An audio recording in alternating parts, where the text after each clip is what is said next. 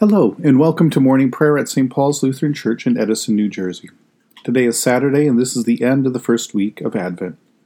This week we have read and meditated on the Bible readings that are assigned for this coming weekend. Today we finish our week with a reading from the Gospel of Matthew about John the Baptist. We begin our time of prayer in silence. In the name of the Father, and of the Son, and of the Holy Spirit. Amen. O Lord, open my lips, and my mouth shall proclaim your praise. Glory to the Father, and to the Son, and to the Holy Spirit, as it was in the beginning, is now, and will be forever. Amen. Give glory to God, our light and our life. O come, let us worship and praise. Come, let us sing to the Lord.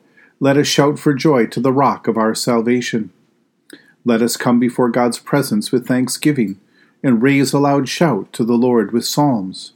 For you, Lord, are a great God and a great ruler above all gods.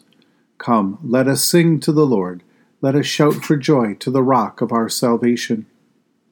In your hands are the caverns of the earth. The heights of the hills are also yours. The sea is yours, for you made it, and your hands have molded the dry land. Come, let us sing to the Lord. Let us shout for joy to the rock of our salvation. Come, let us worship and bow down. Let us kneel before the Lord our Maker. For the Lord is our God, and we are the people of God's pasture and the sheep of God's hand. Come, let us sing to the Lord. Let us shout for joy to the rock of our salvation. Long ago, God spoke to our ancestors in many and various ways by the prophets. But in these last days, God has spoken to us by a Son. A reading from Matthew chapter 3, beginning at verse 1. In those days, John the Baptist appeared in the wilderness of Judea, proclaiming, "Repent, for the kingdom of heaven has come near." This is the one of whom the prophet Isaiah spoke when he said, "The voice of one crying out in the wilderness, prepare the way of the Lord. Make his paths straight." Now John wore clothing of camel's hair, with a leather belt around his waist, and his food was locusts and wild honey.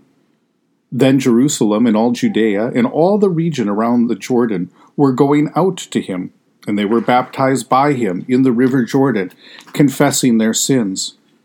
But when he saw many of the Pharisees and Sadducees coming for his baptism, he said to them, "You brood of vipers, who warned you to flee from the coming wrath? Therefore bear fruit worthy of repentance, and do not presume to say to yourselves, 'We have Abraham as our ancestor,' for I tell you, God is able from these stones to raise up children to Abraham. Even now the axe is lying at the root of the trees. Therefore every tree that does not bear good fruit will be cut down and thrown into the fire. I baptize you with water for repentance, but the one who is coming after me is more powerful than I, and I am not worthy to carry his sandals. He will baptize you with the Holy Spirit and fire. His winnowing fork is in his hand, and he will clear his threshing floor, and will gather the wheat into the granary, but the chaff he will burn with unquenchable fire." John the Baptist signals the arrival of God's kingdom by preaching repentance, change. The near arrival of God among God's people demands a change of heart, of mind, and direction from God's people and from all those who await the appearance of God's kingdom. The Holy Spirit leads John to set up his ministry at the Jordan River, while those who hear the call of the Holy Spirit are led out of their ordinary lives to come to the place where God's promise was first realized, the river that Israel crossed as God's special people to enter into the land that God had given them as an inheritance, so that this nation might be a light to the nations. Now, God meets God's people once again at the Jordan and shows how God remains faithful to them. Here they confess their sins. They cleanse their souls. They hear the good news of the Messiah who will fulfill God's promise to the world, who will gather them into God's house, who will take away all of their sin. He will be the light to the world, and in him they will find their light and their faithfulness of God. From their waters of baptism, the people will return to their lives, then to await and welcome the coming Christ, their lives turned in expectation of God's promised entry into their world. John the Baptist sets the pattern for our movements each time we come and gather for worship. Think about it. We go out of our homes, out of our ordinary patterns of daily life, to a new place to gather and to remember by the waters of our baptism, the event where we were claimed as God's own people, God's own children, where our sins were forgiven, were buried in that water, and a new life was begun. In our worship, we confess our sins, we receive and hear God's word of forgiveness. And in our worship, Christ has now arrived for us and is fully present for us. We receive what is promised: forgiveness, new life, salvation, communion with God, and peace with one another. And from that place, then we are sent with good news to announce the kingdom of God as we move back into our daily, ordinary lives. To proclaim that good news, to look for the coming of the kingdom of God, to wait for the sharing of the fruit of the Holy Spirit, by being a light to the world.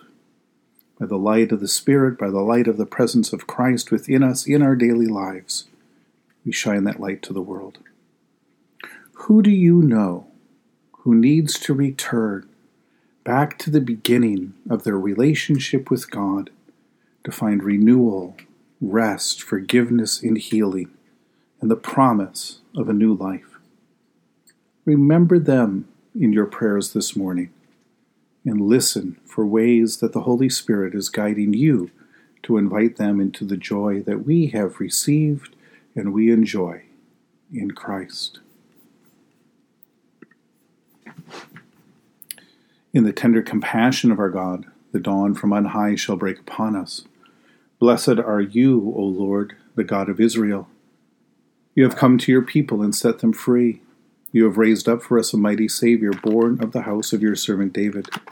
In the tender compassion of our God, the dawn from on high shall break upon us. Through your holy prophets, you promised of old to save us from our enemies, from the hands of all who hate us, to show mercy to our forebears, and to remember your holy covenant. This was the oath you swore to our father Abraham, to set us free from the hands of our enemies, free to worship you without fear, holy and righteous before you, all the days of our life. In the tender compassion of our God, the dawn from on high shall break upon us. And you, child, shall be called the prophet of the Most High, for you will go before the Lord to prepare the way, to give God's people knowledge of salvation by the forgiveness of their sins. In the tender compassion of our God, the dawn from on high shall break upon us, to shine on those who dwell in darkness and the shadow of death, and to guide our feet into the way of peace. In the tender compassion of our God, the dawn from on high shall break upon us. The Lord be with you. Let us pray. Mighty God of mercy, we thank you for the resurrection dawn, bringing the glory of our risen Lord who makes every day new. Especially we thank you for the sustaining goodness of your creation, for the new creation in Christ and all gifts of healing and forgiveness, for the communion of faith in your church, for the gift of relationship with others. For who else? For what else are we thankful? Merciful God of might, renew this weary world. Heal the hurts of all of your children and bring about your peace for all. In Christ Jesus, the living Lord. Especially we pray for the Church of Jesus Christ in every land, and for the people, the leaders, the ministries of St. Paul's Lutheran Church, for those who govern the nations of the world, for those who are looking for a new start, a new place, a way back to you, for people in countries ravaged by strife and warfare, for those who are sick, for those who are mourning, for those who are on the edge of despair, for all who work to bring about peace and international harmony, for all who work to bring healing, for all who look to invite others into your presence, for all who share the good news of the gospel. and for those who strive to save this earth from carelessness and destruction. For who else? For what else do we pray today?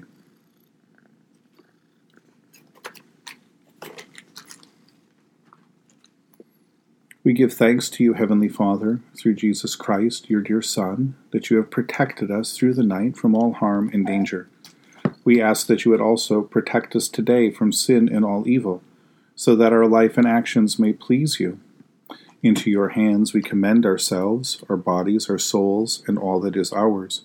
Let your holy angels be with us, so that the wicked foe may have no power over us. Amen. Lord, remember us in your kingdom and teach us to pray. Our Father who art in heaven, hallowed be thy name. Thy kingdom come, thy will be done, on earth as it is in heaven.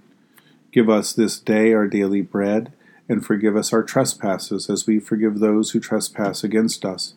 And lead us not into temptation, but deliver us from evil. For thine is the kingdom, and the power, and the glory, forever and ever. Amen. Let us bless the Lord. Thanks be to God. Almighty God, Father, Son, and Holy Spirit, bless you now and forever. Amen. Go forth into the world to serve God with gladness. Be of good courage, hold fast to that which is good. Render to no one evil for evil. Strengthen the faint-hearted, support the weak, help the afflicted, honor all people. Love and serve God, rejoicing in the power of the Holy Spirit. Thanks be to God.